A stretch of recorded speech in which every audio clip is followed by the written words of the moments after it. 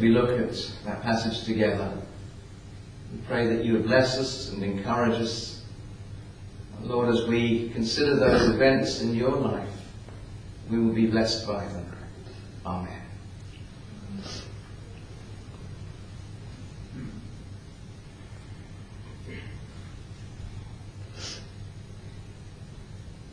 Simeon and Anna, although it's really sort of time for Epiphany, and traditionally we look at the wise men, the Magi, what generally tends to happen is at Christmas we concentrate on the events around the birth of Jesus, and then as we move on into the new year, it's Epiphany, we look at the Magi, or perhaps as a New Year's theme. And Simeon and Anna can easily be overlooked. And there is actually time for them in the church year in February, but often they get overlooked there as well. And Luke wants to tell us about Simeon and Anna in between times. And so today, rather than look at the wise men, the Magi, I want to focus on Simeon and Anna. Bethlehem, where Jesus was born, is about 7 miles from Jerusalem, quite close at hand. They didn't have to go to the temple, but only being 7 miles away, like from here to Dingwall, Joseph and Mary have another journey to make. And there's 2 reasons for doing so that Luke mentions at the start of this reading. After 40 days, there was the purification ceremony for Mary, after having given birth, that she was now again ritually clean and free to move about in society. And there was an offering to give for that. And there was also the dedication of the firstborn. Jesus was their first child, and again the law of Moses required an offering for him. And the fact that it mentions sacrifice to the Lord, what is said in the law of the Lord, a pair of doves or 2 young pigeons, gives away to us that Joseph and Mary weren't rich. The offering actually was a lamb, but if you were too poor to be able to afford a lamb, then you had the poor man's choice of a couple of doves or 2 young pigeons. And that is what Joseph and Mary bring for the dedication of Jesus. So it's clear that they were living in relative poverty. They go to Jerusalem, and the events that we read about take place in the temple in Jerusalem. Of course, there's no problem with Herod here. Herod is around in the palace at this time, but the arrival of the Magi isn't going to happen for some time yet, possibly not for over a year or more, by which time Jesus and Mary and Joseph, whilst they're still staying in Bethlehem, have moved into a house. Jesus is described as a young child when the Magi arrive, and when Herod seeks to have him killed, he targets all the children aged 2 or under, suggesting that Jesus by then was a good bit more than a baby in arms. So at this point, it's safe for Mary and Joseph to go to Jerusalem because Herod simply isn't aware of Jesus at this time. And they come into Jerusalem, they go to the temple to make their offerings, and there they meet Simeon. And Simeon's role is simple. His role is to verify Jesus as the Messiah. The Holy Spirit, at some stage in his life, has assured him that he won't die before he sees the Lord, before he sees the Messiah, the Christ. And we don't know how long he had to wait for that. Tradition suggests that Simeon is an elderly Levite whose place was in and around the temple, constantly waiting and watching in the temple, looking for the arrival of the Messiah. And Simeon is presented as a model of faith and of patience. And you could wonder, if he was told this when he was relatively young, and now he's quite old, how many years had he patiently waited, looking and looking and looking and wondering, is it going to be today? Is it going to be him? How many disappointments he experienced, and possibly how many doubts he had as the years and years went by. We simply don't know. We're actually not told how old he is, or anything about his background, other than that he was a godly man, and the Holy Spirit reveals to him that he wouldn't die before he saw the Messiah. Although the way that Simeon responds when he does see Jesus, "Lord, you can now dismiss your servant in peace. I can go now at peace," suggests that he was perhaps older rather than younger. And he lays down this burden joyfully and gladly, feels fulfilled, and he's ready to die in peace. So that does suggest somebody who is older, certainly. There's a little bit of a similarity between Simeon and Samuel, 1,000 years earlier, who the Holy Spirit had said, I want you to go and anoint my chosen one to be the next king. Of course, it was David. A separate story. Samuel is told to go and anoint the next king. He goes to Bethlehem, he goes to Jesse, and says, I need to see all your sons. And Jesse brings out all his sons before him. And Samuel looks at the first one and thinks, oh, he looks like the next king. But the Lord speaks to his heart and says, no, that's not the one I've chosen. And one by one, all of Jesse's sons are paraded past Samuel. And of course, it's none of them. And then Samuel, a bit puzzled at the end of that, says, have you got any more? Wondering, well, I've seen them all, and it's none of them. How can this be? Oh, there's David in the fields. And of course, the story continues that everyone waits for David to come in, and then the Holy Spirit speaks to Samuel and says, that's the one. And Samuel anoints David as the next king. We move forward 1,000 years, and it's a descendant of David who is the Messiah. And there is that similar looking and wondering and waiting for that reassurance. This is the one with Simeon. So there's a strong emphasis on that working of the Holy Spirit in this passage. Simeon is described in verse 25 as righteous and devout, waiting for the consolation of Israel, and the Holy Spirit was upon him. There's not many people in the Old Testament period who are described as of the Holy Spirit. Because the Spirit of God comes upon relatively few people throughout the Old Testament. And the hope is that after the Messiah comes, the Spirit of God will be poured out on every believer.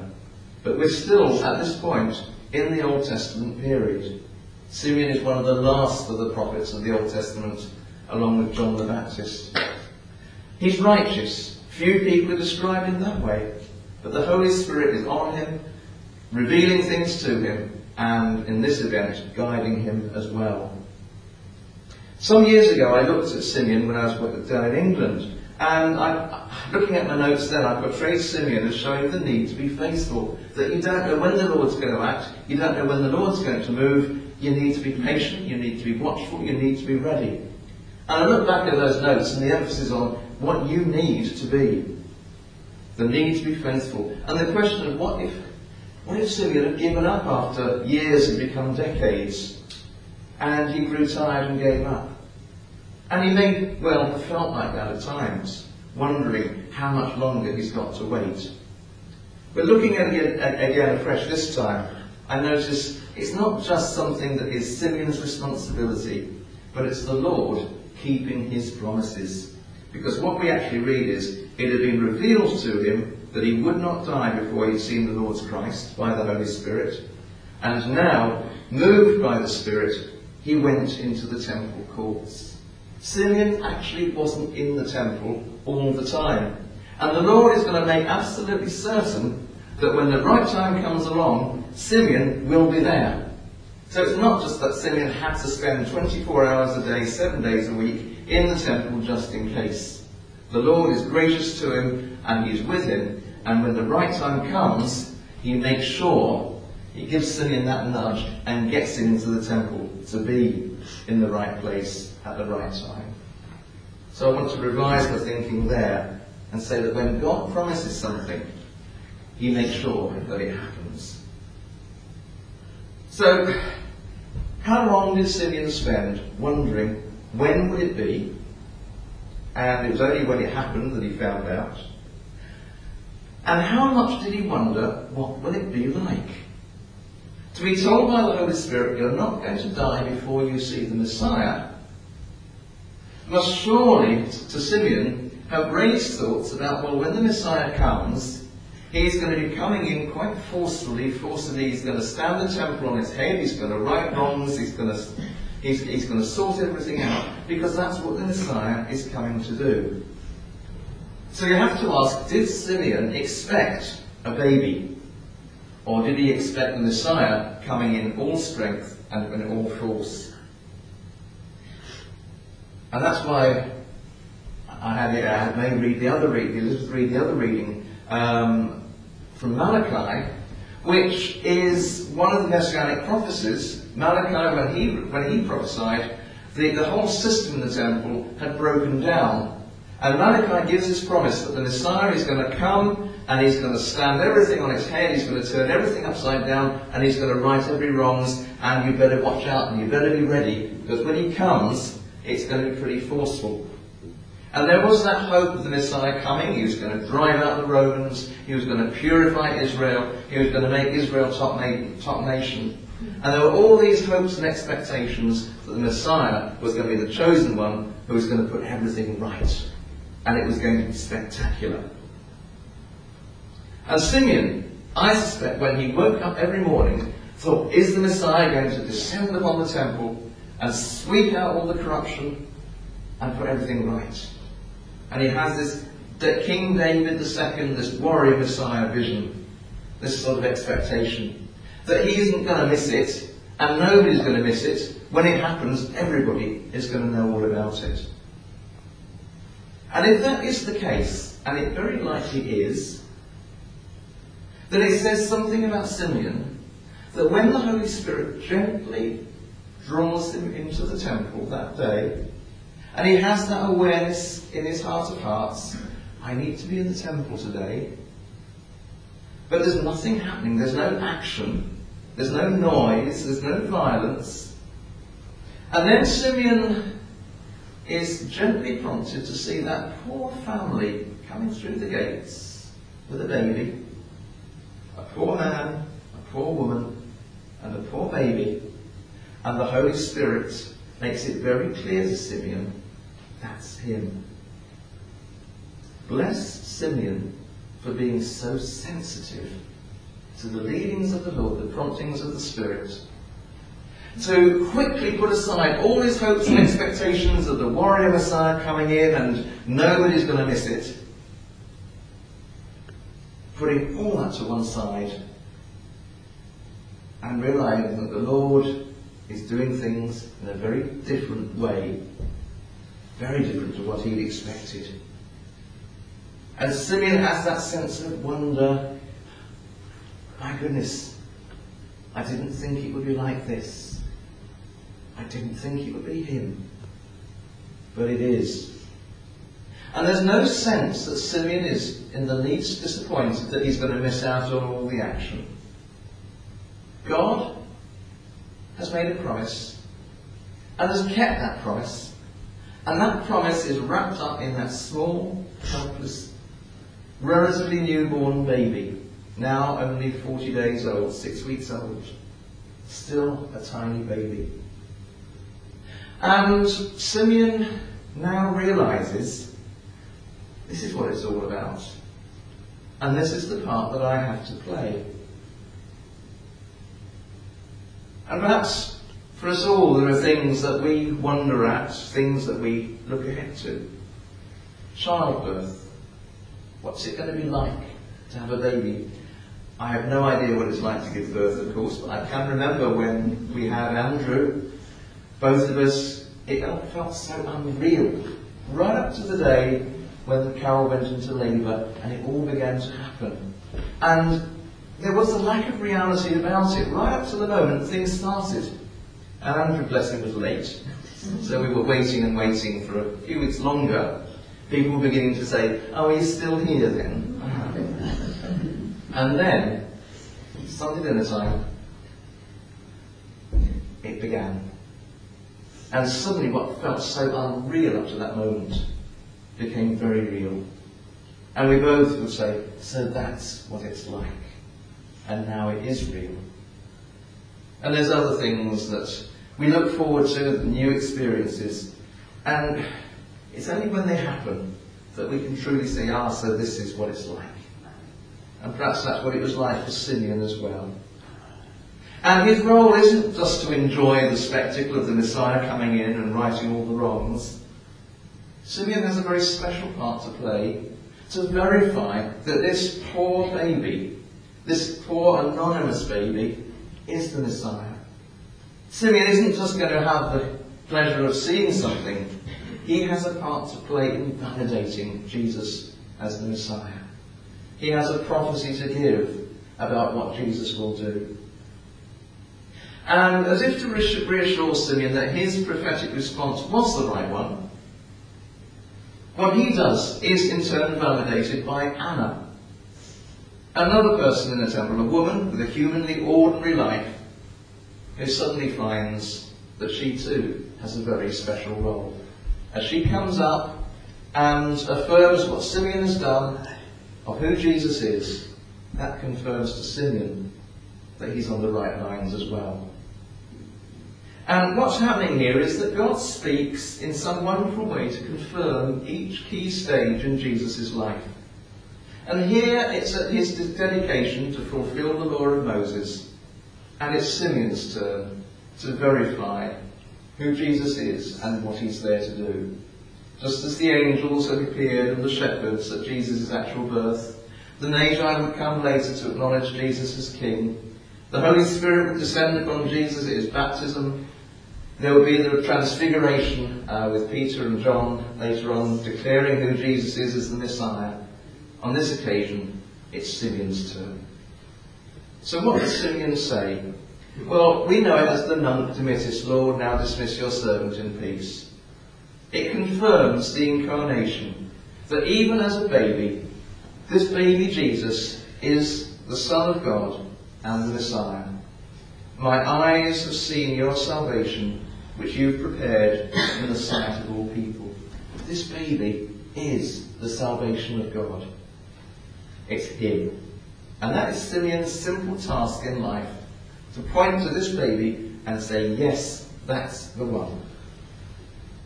And Simeon doesn't feel sold short like being a baby.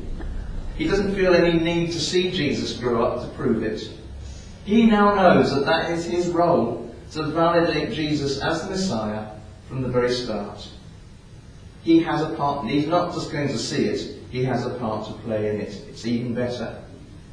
And Simeon is in the line of that long line of prophets who saw God's plan of salvation going beyond the boundaries of Israel. He goes on to say, you've prepared him in the sight of all people, a light for revelation to the Gentiles, and for glory to your people Israel. Again, another piece of that jigsaw of what the Messiah is there to do. Not just to save Israel and make them top nation. It's not a nationalistic Messiah, but somebody who's going to come and bring a blessing to the entire world, to the Gentiles as well. Simeon is in the line of the prophets who saw God's plan going beyond Israel's boundaries. But he also has a prophecy for Mary as well. He makes 4 very clear points to Mary. Simeon blessed them and then said to Mary in verse 34, and he's got 4 things to say to Mary.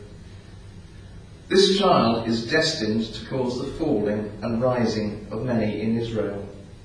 That was a very special message to Mary, because if you skip back a chapter to the song that Mary sang when she learned she was going to have Jesus, we know as the Magnificat. Part of it is saying, he's performed mighty deeds with his arm, he's brought down rulers from their thrones and has lifted up the humble. He's filled the hungry with good things, but has sent the rich away empty. There is that sense of the falling and the rising of different categories of people. The rich and the strong and the powerful are brought down, the poor and the humble and the meek are lifted up. That was the song that Mary was prompted to sing when she learned she was going to have Jesus.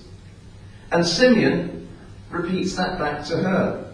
This child is destined to cause the falling and rising of many in Israel. In other words, Mary, when you said that, you were right. You're right on track with what God is doing here. And I want to confirm you in that. Simeon then goes on to say, and to be a sign that will be spoken against. There's a warning there that just because Jesus is the Messiah, the Christ, the words mean the same of course, doesn't mean that there'll be no opposition. It's not going to be a walkover. There is going to be opposition, and it's not going to be easy. So Mary, when you see things seeming to go wrong, and things don't run smooth, don't worry. It doesn't mean that you're not in God's plan, and that Jesus isn't in God's plan. It isn't going to be easy. He will be spoken against. Simeon then says, so that the thoughts of many hearts will be revealed. People are going to respond to Jesus. He is going to approach them in a way that they can respond naturally. Because he's not coming in by force, and people are on their guard and give the correct response. A bit like when you have an inspection and you know it's coming and you get everything ready and know the right things to say. Jesus is going to come in a way that catches people unawares and gets a natural response from them. Jesus is going to come in weakness so that people don't feel under threat and they give away what they're really like. People will act and respond to Jesus unaffectedly, so that the thoughts of many hearts will be revealed. And the fact that Jesus doesn't come in full force puts us in a position where we do respond to him quite naturally, for better or for worse. And then finally there is another word of warning, a chilling one. A sword will pierce your own soul too. It's not going to be easy for Mary either. And there is that sense of foreboding there that anticipates that moment when Jesus is nailed to the cross and he dies, and Mary is amongst the women who are at the foot of the cross watching it happen. And how must that have been for her, seeing her own son suffer in that way? A sword not to the body, but even worse, a sword to the soul. Mary has a special part to play in this too. And Simeon's prophecy isn't just to validate Jesus as the Messiah, yes, this is the one, but to prepare Mary for the part that she has to play through her life as well. God sees and knows and covers everything in his preparations. And Simeon and Anna are the voice of the temple. We've had the angels, we've had the women, we've had the shepherds, the outcasts, we've had the magi, the foreigners. Simeon and Anna, rather than any of the priests, are chosen to be the voice of Jerusalem, of the temple. Gabriel spoke 10 months earlier to tell Mary she's going to have a baby. Elizabeth acknowledged that that baby was special and of God. But this, after Jesus' birth, is the first prophecy given about him. But they all come together to confirm that Jesus, even as that baby, is already the Messiah. Even as a baby, he is already the fulfillment of prophecy. Even as a baby, it is clear that his role is going to be redemption and salvation. He is the one. Amen.